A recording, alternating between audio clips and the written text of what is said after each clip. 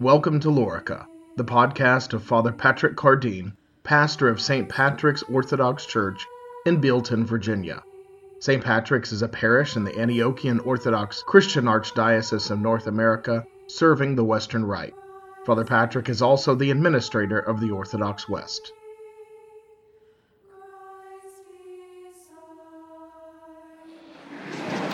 It may be helpful for us tonight to get the most out of our Lent, to briefly consider its historical development. The apostles, if you didn't know, they didn't happen to have 3,000 copies of a liturgical wall calendar on the day of Pentecost, ready to hand out to all the new converts, that first wave of the first church. The development of the feast days and the liturgical seasons and the commemorations that we now refer to as our liturgical calendar, of course, has developed over time. And one of the first feasts to be celebrated, besides Sunday, which was always the Lord's Day, was a yearly commemoration of the resurrection, Pascha or Easter. Soon after this feast was established in the church, it became obvious that this was a good time to baptize new converts. What better time than on the yearly celebration of the Lord's resurrection? Well, at the same time, it seemed prudent to maybe have a time of preparation for those who were going to be baptized. They needed to get ready for this momentous occasion in their life. And so the church began to sort of back up from Easter and develop a time of preparation for these converts preparing to be baptized. Now, many of these folks were coming out of pretty severe demonic paganism, and they needed extensive preparation to enter into the church. And this preparation consisted not just of teaching, but even more importantly, you might be surprised that they went through daily exorcism throughout this time. And the bishop pronounced exorcisms over there. And they went through this period, this deep period of repentance, taking stock of their lives and preparing to enter the kingdom of God. It was a very serious and intense time period. Well, as time went on in the church, this season of repentance and preparation for these new converts also became a special time of repentance for those Christians who were maybe not in full communion with the church because of some grave sin in their life.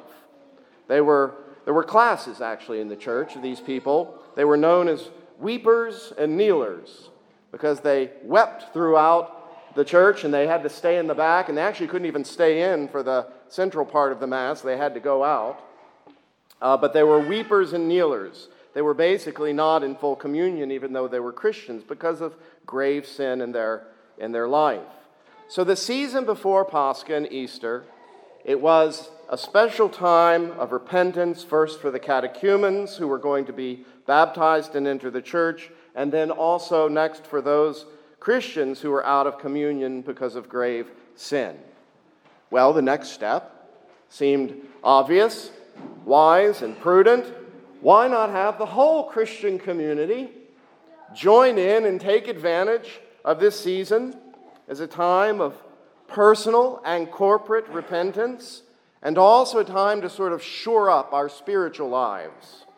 And so everyone in the Christian community joined with these weepers and kneelers and with these catechumens in this preparatory time before Easter. Now, any of you so it's really about coming back to Christ. And we all need to come back to Christ, really on a daily basis. We need to be converted every day. And Lent, we need to be converted every week. And we need to be converted every year. And Lent is this special time for all of us to make our return to Christ in those areas of our life, to shore up. Now, anybody who has seriously engaged the Lenten season for, especially I think for a few years or more, does not need to be convinced of its value.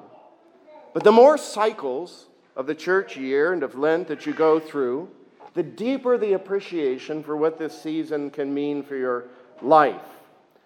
More clarity comes about what's happening during these 6 weeks and how you can better and more wisely and prudently engage with the different aspects of this season. It's a learned discipline. It's not something you just do perfectly the first time. You get better at it. You get better at confession, too. You get better at these things as you do them more. So I want to touch just on a few things that are important for us to grasp in this season. But before I do, I want to read a very brief quote by Robert Wilkin, who is a professor down at UVA. He said, "There is great wisdom in the maligned phrase ex opere operato. The effect is in the doing. The effect is in the doing." He says intention is like a reed blowing in the wind. It's in the doing that counts. And if we do something for God, in the doing, God does something for us. Well, let me make a few observations about the fast. There is nothing intrinsically holy about not eating. God gave us food to eat, and we should eat and enjoy eating. We fast for a greater purpose. But if we don't engage in the greater purpose of our fast, we don't understand why we're fasting, and we just fast for fasting's sake, we're going to miss out on the benefit of fasting. And some people have pointed out fasting can actually be dangerous, even spiritually dangerous, if we don't engage in these other aspects. We fast in order to give our attention to other things other than food, not to give more attention to food, which actually happens quite often during a fast. As I've pointed out before, we spend hours and hours trying to figure out how to make tofu taste like prime rib during the fast. That's sort of missing the whole point. So my advice to you is, figure out what you're going to eat through this fast, and then stop thinking about it, and stop talking about it, for the most part. If you'll want to share a Lenten recipe with your friend, that's fine. But, don't spend too much time thinking and talking about your fasting and about the food. Just do it. We fast also to tame the bodily appetites. These appetites of our body, since the fall, they control us, they drag us around, they demand comfort and pleasure.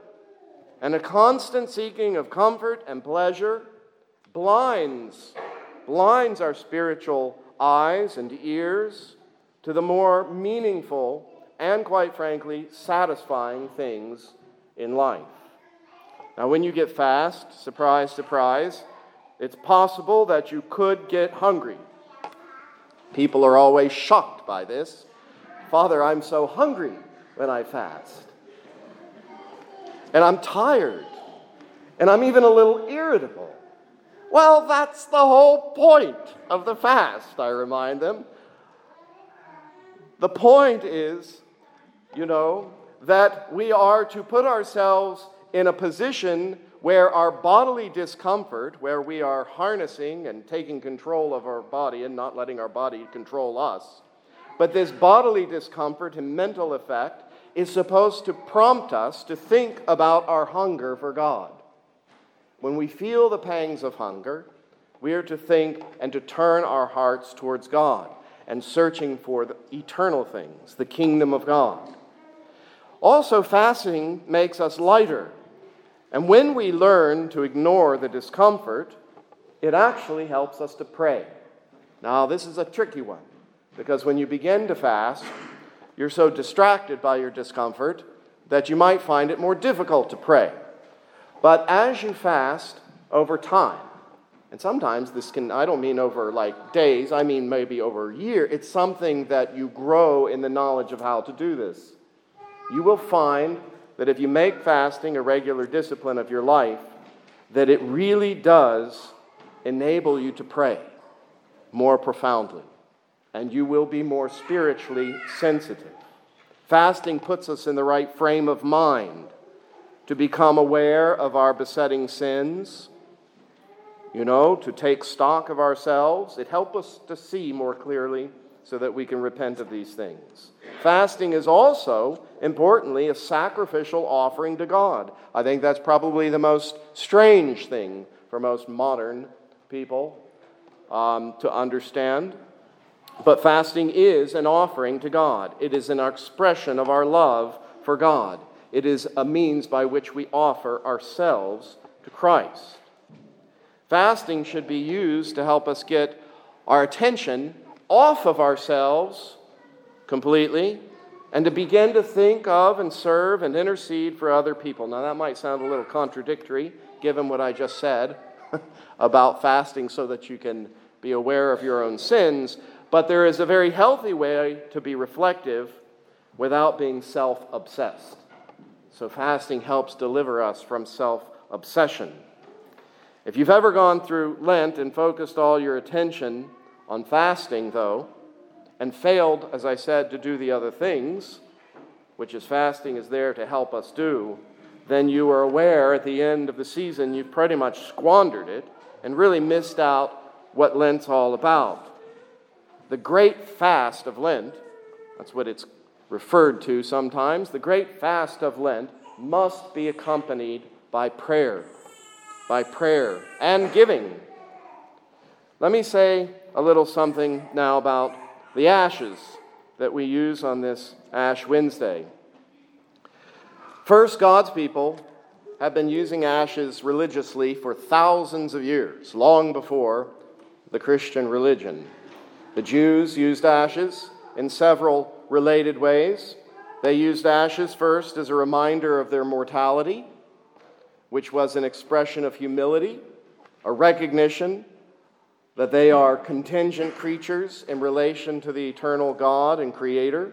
Secondly, they used ashes for penance along with sackcloth. You read in the Scriptures about sackcloth and ashes in the act of repentance and pleading for God's mercy for our sins, both personal and corporate sins. And thirdly, ashes were used in intercession to God for mercy and deliverance from someone's enemies, and very often on the behalf of someone else. Esther did this, and Daniel did this. Our faith, the Christian religion, we say, the fulfillment of Judaism. And many of the Jewish rites and ceremonies and language and architecture and vestments and all of these things from Judaism, they weren't abandoned or done away with by the church. They were transformed. They were realized and their true and full meaning in the church. There's too many examples to list. But perhaps we could think of the ashes that we use on Ash Wednesday and compare them to the use of incense. Incense was used by the Jews, and incense is used in the church. Maybe we could compare the ashes to the incense. The symbolism of ashes goes all the way back to the very beginning in Genesis chapter 3. And it's a reference when God is telling Adam the consequences of his sin. God tells Adam that the ground, the very earth, has been cursed because of his sin, because Adam broke the fast and he ate the forbidden fruit. And God says that his eating from now on, all of Adam's eating, all the days of your life, he says, will be in sorrow. Adam's eating, all the days of your life, will be in sorrow. He says, through thorns and thistles and sweat and toil and pain, Adam will eat. I don't know if you've ever paid that much attention how much the curse is focused on Adam's eating. And of course, Adam's sin was to break the fast. God said, do not eat, and Adam ate. God gave Adam a fast, and Adam broke the fast. And then the curse surrounds Adam's eating. His eating will be painful, and maybe it will prolong his life a little bit, but in the end, he's going to return to the dust from which he came. So even eating, which is supposed to sustain our life, is not going to sustain our life. There will be no life in the food that Adam eats from now on. He is still going to return to the dust. And God says, for dust thou art, and to dust thou shalt return. Those are the words you heard tonight at the imposition of ashes on your forehead. Remember, O man, that thou art dust, and to dust thou shalt return. The very root of ashes is our mortality, a sign of our mortality, the curse of sin, which is death. But I want to focus tonight our meditation on one word from this line in this phrase, And perhaps it's the key word which reveals the essence of the sin and the essence of the remedy. And that word is the word remember. The emphasis is on remember. Remember, O man, that thou art dust, and to dust thou shalt return. Why remember? Well, because the essence of Adam's sin is that he forgot himself. He forgot what he was in relation to his Creator. As noble and dignified and beautiful as he was, he forgot that his very existence, his very self, was absolutely conditional and dependent every moment on the gratuitous and ecstatic love of God's creative power. Adam had no life in himself. He had no existence in himself. He is not the source of anything eternal or life-giving. He has received and is receiving everything in every moment from another source who is his loving God. And that's what Adam forgot. Adam's negligence was taken advantage of by our ancient foe, and that negligence became fertile ground for the full flowering of pride, in which Adam assumed that he was his own source of life and beauty and happiness. He forgot God. He became his own God in his mind. And that poisoned the fountain of love between God and man. And as a result, man was plunged, and the whole creation was plunged into death. That is sin. It's really the only sin. It's the essence of every sin. It's the ongoing battle that we all face, which perpetuates our failure to love God, our failure to offer ourselves to Him in sacrifice and worship without reservation. So if we take anything away from tonight with these ashes on our foreheads, may we take away this remembrance. This remembrance, may it be seared upon us. It is marked upon us tonight, this remembrance. To regain what Adam has lost, the recognition of our total and utter dependence upon God for everything. This really is the secret, the simple secret of the Christian life. When the Bible talks about the fear of God, by the way, Psalm 103 in our Vespers service tonight, essentially, that's what Psalm 103 is about. That's what I'm saying right here. It's the recognition of our total and utter dependence upon God for everything, our life and our existence, and to respond to this knowledge appropriately. Not for any other reason than that this is the only response possible when you come to know the truth, and that is to worship Him with our bodies, our minds, our souls, our hearts, everything that we have, to give ourselves to Him in adoration, to remember Him in every moment, through every joy and every pain, to be filled with the knowledge of the love of God. In the name of the Father, and of the Son, and of the Holy Spirit. Amen. You have been listening to Father Patrick Cardeen, pastor of St. Patrick's Orthodox Church in Bealton, Virginia. This has been a production of the Orthodox West.